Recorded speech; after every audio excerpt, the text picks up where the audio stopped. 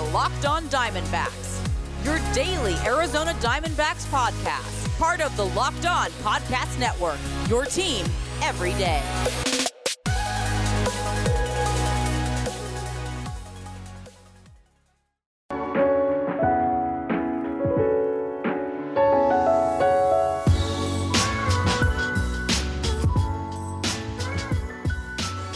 Welcome back to the Locked On Diamondbacks podcast. They're part of the Locked On Podcast Network. Your team every day, listening to who? The always wonderful host of this podcast, Millard Thomas. I'm a multimedia journalist and I'm a graphic designer, so please go check out my website, millerthomas24.myportfolio.com. On there you can see all my latest work, from my packages to my articles to my photos and my graphic design. For today's show, we got a jam-packed show as always. I'm starting the podcast off by diving into Carson Kelly's numbers. I know it's a small sample size, but I want to shine some light on Carson Kelly, so we're going to talk about his numbers today. And then I'm playing part two, the final part of that conversation I had with Jason Burke of Locked On A's. We're talking about the AL West and whether Shohei Ohtani should be the MVP of the American League. But first, if you're a company interested in reaching men between the ages of 18 and 44, your company should be sponsoring this podcast. Locked On Diamondbacks is listened to by 98% men and 80% between the ages of 18 and 44. So if you want men in that age range, this is your spot. Plus, our rates are the most reasonable around. Email me at locksondiamondbacks@gmail.com to find out more. Now, let's jump right into the conversation, and today I just want to shine some light, as I said, on Carson Kelly, because we've given Carson Kelly a good amount of crap over the last year, and rightfully so.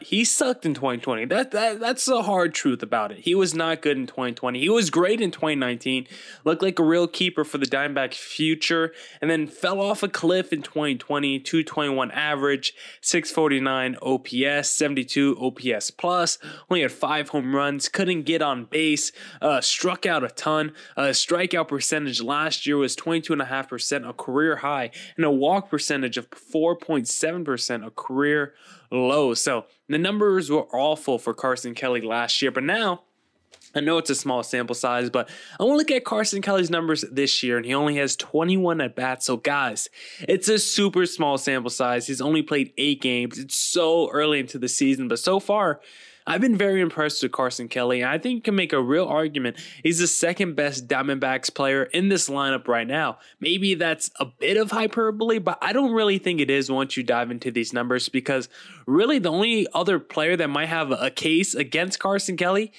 is who? Asdrubal Cabrera? He might have the strongest case, and then after that, it might be Eduardo Escobar, who needed basically 4 games to become that, to put himself in the argument. So right now, I think Carson Kelly is the second most consistent guy in this D-backs lineup, even though he hasn't gotten a lot of opportunity. Cabrera's got 22 more at-bats than Carson Kelly has on the season, but I want to start with Baseball Reference and dive into Carson Kelly's numbers, because Carson Kelly on the year, small sample size, but 1185 OPS, 429 average, 9 hits and 21 at-bats, a 222 OPS plus. The man has been a beast. I know I already talked about his walk percentage and strikeout percentage from last year being career worst, but this season, 18.5% strikeout percentage. That's better than what it was in 2019, and his walk percentage is also 18.5%, which would be a career high. So best strikeout percentage since 2018 and best walk percentage in his career. But when you look at Carson Kelly's splits, some of them are absolutely insane because his numbers are so bonkers in the early part of the season. He's doing well against righties and lefties, but specifically when you look at left-handed pitching, Carson Kelly is absolutely crushing left-handed pitching to start the season. Now, he only has 5 at-bats against left-handed pitching, but in those 5 at-bats, he's 4 for 5, a home run, 3 RBIs, a 2,257 OPS. It's absolutely crazy. And Carson Kelly, if you dive into some of the other splits he has for his team, especially when you look at runners in scoring position, he's one of the best contributors with runners in scoring position on his Diamondbacks team. An average of 333. We're at 1905 OPS with runners in scoring position. But as we got to caveat all these numbers with, he hasn't played a lot and it's just a small sample size. So we're not going to go too crazy when we're looking at these numbers. We're not going to get too overzealous, but I think there's some real optimism to surround Carson Kelly to start the season because we beat the drum to death. This guy was traded for Paul Goldschmidt. I talk about it every time we talk about Carson Kelly. And with Dalton Varsho waiting in the wings, we've talked about how this was a real make or break season for Carson Kelly. If he struggled once again and looked like the 2020 version of himself, then maybe the D-backs decide to go in a different direction and try to go with the Dalton Varsho and see what he has. But right now, Carson Kelly's making a strong case to continue being the everyday outfielder for the D-backs this season and possibly beyond. Maybe because the D-backs, I think, eventually are going to have to make a decision on what to do with Dalton Varsho and Carson Kelly. Are they going to try to platoon both of them? I don't think they really can do that. I think they're going to have to decide one of them as the everyday catcher. Maybe they try to use Varsho in the outfield, but I think they want to use Varsho as a catcher. So one of these days, they're going to have to make a decision, I believe, of who to keep. And right now, Carson Kelly is making a pretty strong case to be the keeper for the Diamondbacks this season. And if you look at his fan graphs, there are some really positive numbers from Carson Kelly's fan graphs. His hard hit percentage this season, it was 34.4% last year. It's 58.8% this year. Carson Kelly's absolutely crushing pitches this year. An average exit velocity of 91.1 miles per hour, which would be a career high, and a career high in barrel percentage. I think I said that kind of weird. Career high in barrel percentage, 11.8%. I don't know why. My nose got all nasally in the last 30 minutes for some reason, so hopefully it's not coming through the mic, but Carson Kelly this season, absolutely crushing it. Barrel percentage, hard hit percentage, average exit velocity. Carson Kelly is on fire. And if you look at the type of pitches Carson Kelly has been crushing on, it's specifically breaking pitches. He's doing great against fastballs too, don't get me wrong. But when you look at his breaking pitches splits, he has an expected slugging of 655 against breaking pitches with an average exit velocity of 89.4 miles per hour. And he's seen 41 breaking pitches this season. Now, compare that to the fastball, he has an average exit velocity of almost 95 miles per hour. So he's actually hitting the fastball harder, but his slugging, expected slugging, is higher against the breaking pitches. So you really can't fool him either way. The best thing you could do is go with the off-speed pitch against Carson Kelly. That's probably the easiest way to fool him. But if you're throwing something hard, if you're throwing something hanging, Carson Kelly is more than likely to crush it with the way he's playing at the plate right now. And if you're watching these games, not even just looking at the numbers, if you're actually watching these games, which surprisingly I've been doing this year, I've had a great time honestly watching these D-backs games and doing so. You can just see Carson Kelly's comfortability at the plate. He just looks comfortable. He looks confident at the plate right now. He's just playing carefree is what it looks like. There's a lot of pressure on Carson Kelly this season, but you won't tell from watching him at the plate. I think he's kind of put that all to the side because you can only control what you can control, and that's what you do at the plate. There's no need in worrying about Dalton Varsho and what your future holds. That kind of stuff puts a lot of pressure on these players. That's kind of unneeded and unwarranted. Carson Kelly can only focus on every pitch, the next pitch, and so far, that's what it looks like Carson Kelly is doing, and because of it, his early season, this early part of the season, he's taken off. He's gone off to a hot start, and he's been one of the best contributors in this D-backs lineup. I mean, in that Tuesday game, he had a 3-run bomb against the Oakland A's, and he looked great at the plate. He's even behind the plate. He's looked really good too. Carson Kelly throwing out dudes has looked pretty strong defensively behind the plate. I've been really impressed all around with Carson Kelly this season. His arm has looked lively behind the plate. He's looked strong and retooled when batting as well. And he's not doing anything crazy. It's not like he's smashing doubles left and right. It's not like he's smashing home runs left and right. But he gets a lot of line drive singles, and he just does what the pitcher gives him. He just does what the defense gives him. If he needs to go oppo, he'll go oppo. If the pitch is running in on his hands and he needs to swing a little bit early and pull it, he'll do that. If it's a little bit outside and he needs to go oppo with it, he'll do that. He's just adjusting at the plate and he's not trying to force anything. You could just tell that in his game. His swing looks fluid right now. I've been thoroughly impressed with Carson Kelly, and I'm excited for the rest of the season to see how sustainable this is and what kind of numbers he could put up by the end of the year. Now we'll have that conversation with Locked On A's host Jason Burke, but first, I want to talk to you guys about Built Bar, because Built Bar is back, more improved, and more delicious than ever before. They have 18 amazing flavors, but 6 new flavors: caramel brownie, cookies and cream, cherry barcia, lemon almond cheesecake, carrot cake, and apple almond crisp. The bars are covered in 100% chocolate, and they're both soft and easy to chew. Now, Built Bar is great for the health-conscious guy like me. It tricks me. I think that I'm eating a candy bar when in reality I'm actually eating a protein bar that's low in calorie, low in sugar, high in protein, and high in fiber, so it's great for that keto diet. If you go to BuiltBar.com right now, they reset their promo code for this relaunch. Get a free cooler while supplies last. Go to BuiltBar.com, use promo code LOCK15, and you can get 15% off your next order. That's promo code LOCK15 for 15% off at BuiltBar.com. Get all the sports news you need in under 20 minutes with the Locked On Today podcast. Host Peter Bruskowski updates you on the latest news in every major sport with the help of our local experts. Follow the Locked On Today podcast on the Odyssey app or wherever you get your podcast.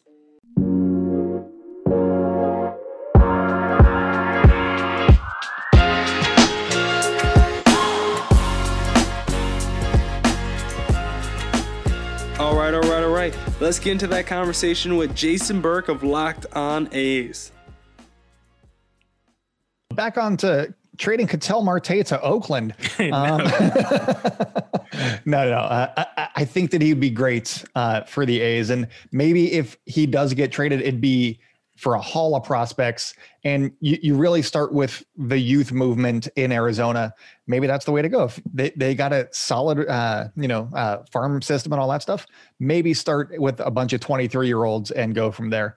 Would be my opening argument for trying to get Ketel Marte to Oakland. But I don't know that $8 and $10 million is even in the A's payroll right now, because they do not spend money. Yeah, but the Diamondbacks are always a very familiar team to A's fans, it feels like, because they've got former A's, Tyler Clippard wasn't there, but former A, Joaquin Soria, obviously, Stephen Vogt, and then there's, the A's nemesis with Bumgarner and Cole Calhoun. And there was one other guy too that was also a nemesis of the A's. But they're always a very familiar team, and they're not that far away in Arizona. Just because spring training, a lot of us have been to spring training. It's a beautiful ballpark. I have not watched a game there, but I did take the ballpark tour. It's a beautiful, beautiful place. My favorite thing is that all the seats face home plates, which is not something that happens in Oakland. And I loved that. I think that the Diamondbacks, they'll get there again. They'll get a repeat of 2001. I think it's just it's a process in that NL West right now. The Giants are on the upswing too. The Rockies, you can beat up on them. That's nice. Yeah. But that's a tough division right now.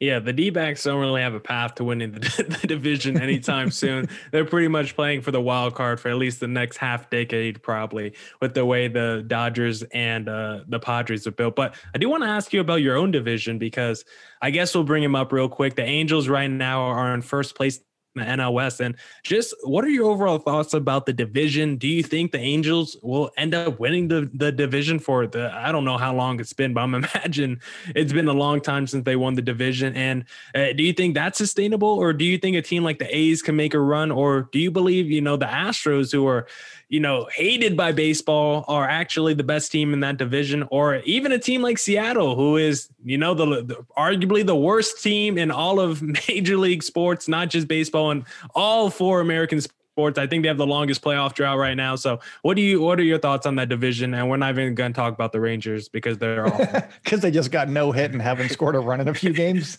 Yeah. They scored today as we're recording this, but them scoring runs should not be a headline. Good cut that. The Seattle Mariners are a really good team on the rise. They're not quite there yet, but they are going to be the overlords of this division in probably 2 years' time.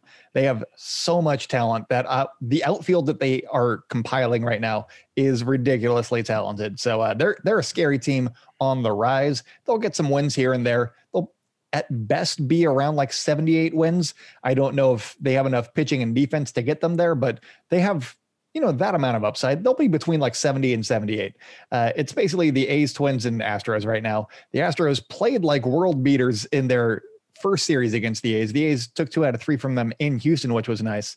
We'll see how healthy they can stay, because their entire season for me depends on if Yordan Alvarez makes it, 120 games for them. Without him in their lineup, they're a beatable team because he's basically their replacement for George Springer right now. So if you just take George Springer out and replace him with Yordan Alvarez, you're not doing much because Alvarez did not play last year. But if you take both those guys out, then they're not as deep. And Yuli Gurriel is playing out of his mind right now. He's not going to do that all season. And I don't know that I trust their pitching necessarily. They've pitched well so far, but it's still very early. What happens when you get to like innings 60 and 70 on the season on one of these guys' arms, like Christian Javier, who's been pitching well? It's a slog. It's on the entire season is what I want to see from the Houston Astros, because I don't know that they can do it for an entire season. In spurts, yes. In the playoffs, yes. It's health and how much can they hold up pitching wise. The Angels are interesting. They've got that one guy. He's been good, but for me, I've been tweeting out any GIF that I see of Shohei Ohtani. Yeah. I love watching him. He is amazing. He is him and Fernando Tatis Jr. are my 2 favorite players, I think. I love everything that they do. Do they have enough pitching, starting rotation pitching? Their bullpen seems much improved, but their rotation, a little bit of a question mark. If they go out and get like I keep saying Herman Marquez from the Rockies, if they go out and get him, maybe that's enough to give them that little extra hump. But this team has fallen to the A's and the Astros for, I think, since 2014. So I don't know that they have enough, even with the reinforcements that they brought in. We'll get into a conversation on whether Shohei Ohtani should be the MVP of the American League. But first, I want to talk to you guys about BetOnline, because BetOnline is the fastest and easiest way to bet on all your sports action. Football might be over, but NBA, college basketball, and the NHL are in full swing. BetOnline even covers awards, TV shows, and reality TV. Real-time updated odds and props on almost anything you can imagine. BetOnline has you covered for all the news, scores, and odds. It's the best way to place your bets, and it's free to sign up. Head to the website, use your mobile device to sign up today. Receive your 50% welcome bonus on your first deposit. BetOnline, your online sportsbook experts. Promo code LOCKEDON. Be a waiver wire winner with the Locked On Fantasy Baseball Podcast. It's a daily fantasy baseball podcast hosted by veteran fantasy analyst Scott Cullen. He uses data and nearly 2 decades of fantasy baseball experience to offer the strategies and waiver wire pickups that lead to league wins. Follow Locked On Fantasy Baseball on the Odyssey app or wherever you get your podcasts.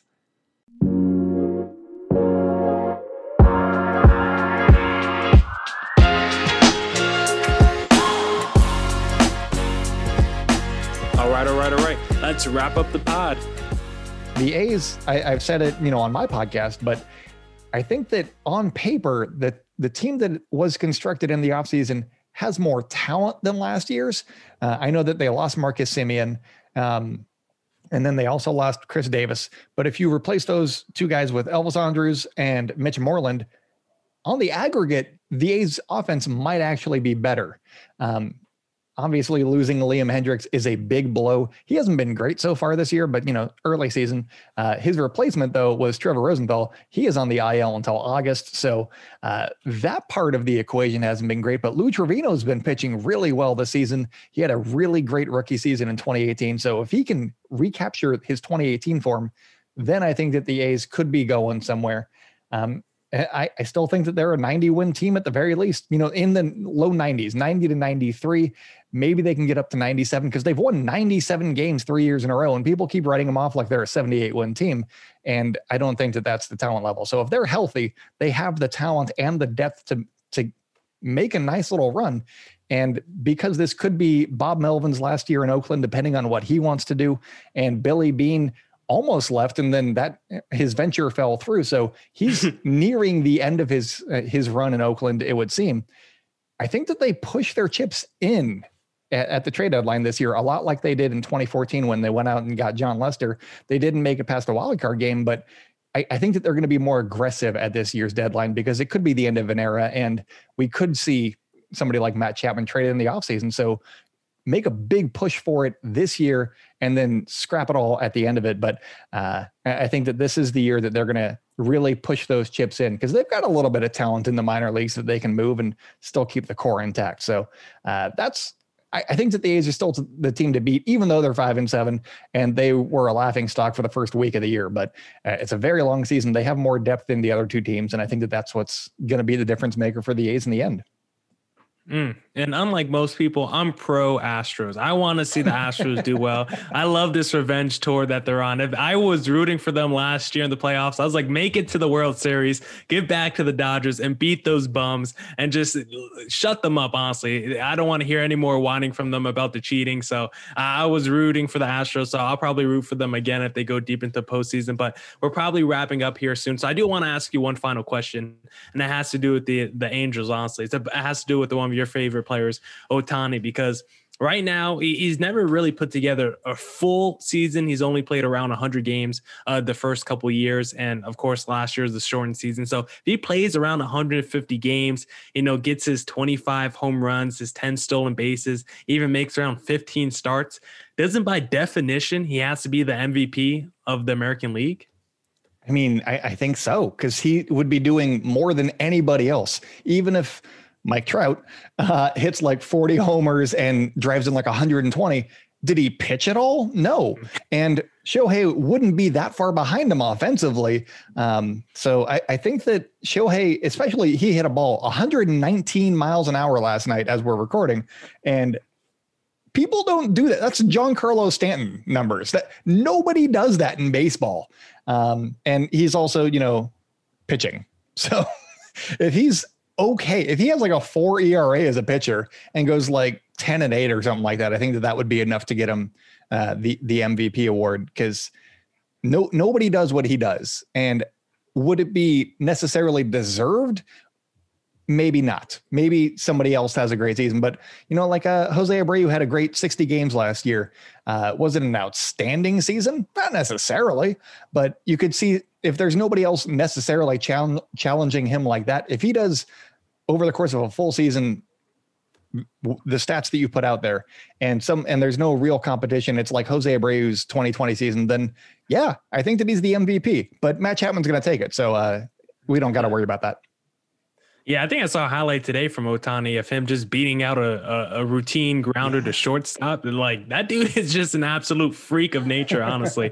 And I think he just has to be the betting favorite every season entering the MLB year, because if he's going to be out there on the mound 15 starts and still be arguably your second best player in your lineup, like, what more can he do to not be considered the most valuable player? Not many dudes are the second best player in terms of pitching and position player on your team. So Ohtani's a freak of nature, and I think I think his approval rating is 100%. Honestly, I don't think there's any haters when it comes to Shohei Ohtani. How could you? He waved goodbye to a baseball. That is the best thing that I've ever seen. He is so wholesome. How could he have enemies? It is ridiculous if anybody hates him. If you do, let me know why. I'm intrigued by that. I'm by Jason B on Twitter. Let me know why you hate Shohei Ohtani, and we can have a discussion on that. That'd be a lot of fun. Yeah, that would be a pretty interesting roundtable for anyone that hates Shohei Ohtani. But that's all I probably got from myself. Jason, do you have any final thoughts before we wrap up here on the pod? I am all good. I always love talking about the Diamondbacks. So if you want to talk about the Diamondbacks, I will do that with you. Well, let's see. When I know we play each other again in 2 weeks, but what days does it fall on? Well, it looks like it's probably longer than 2 weeks, honestly. Is it? Yeah, I was like, I hadn't gotten that far. I do not know. Okay, I guess it was someone else that we played again in 2 weeks. I thought it was the Oakland A's that we saw again in 2 weeks. So I guess not. So if we ever, get a series again, if it's on the weekend, we could do one of those locker room crossovers and, watch the beginning and end of games, because those are pretty fun, honestly, to do with someone else. I've enjoyed the locker rooms so far. But Jason, thank you for taking the time today for doing this crossover. Sad that the D-backs lost, but at least they did it in entertaining fashion. That's all that you can really hope for. I'm not saying that the Diamondbacks are bad, but when the A's are bad, all I want is competitive baseball. Or, let me have fun watching the team. You don't have to win, but give me some hope at the very least. And it looks like you're kind of in the same boat there with the D-backs this season.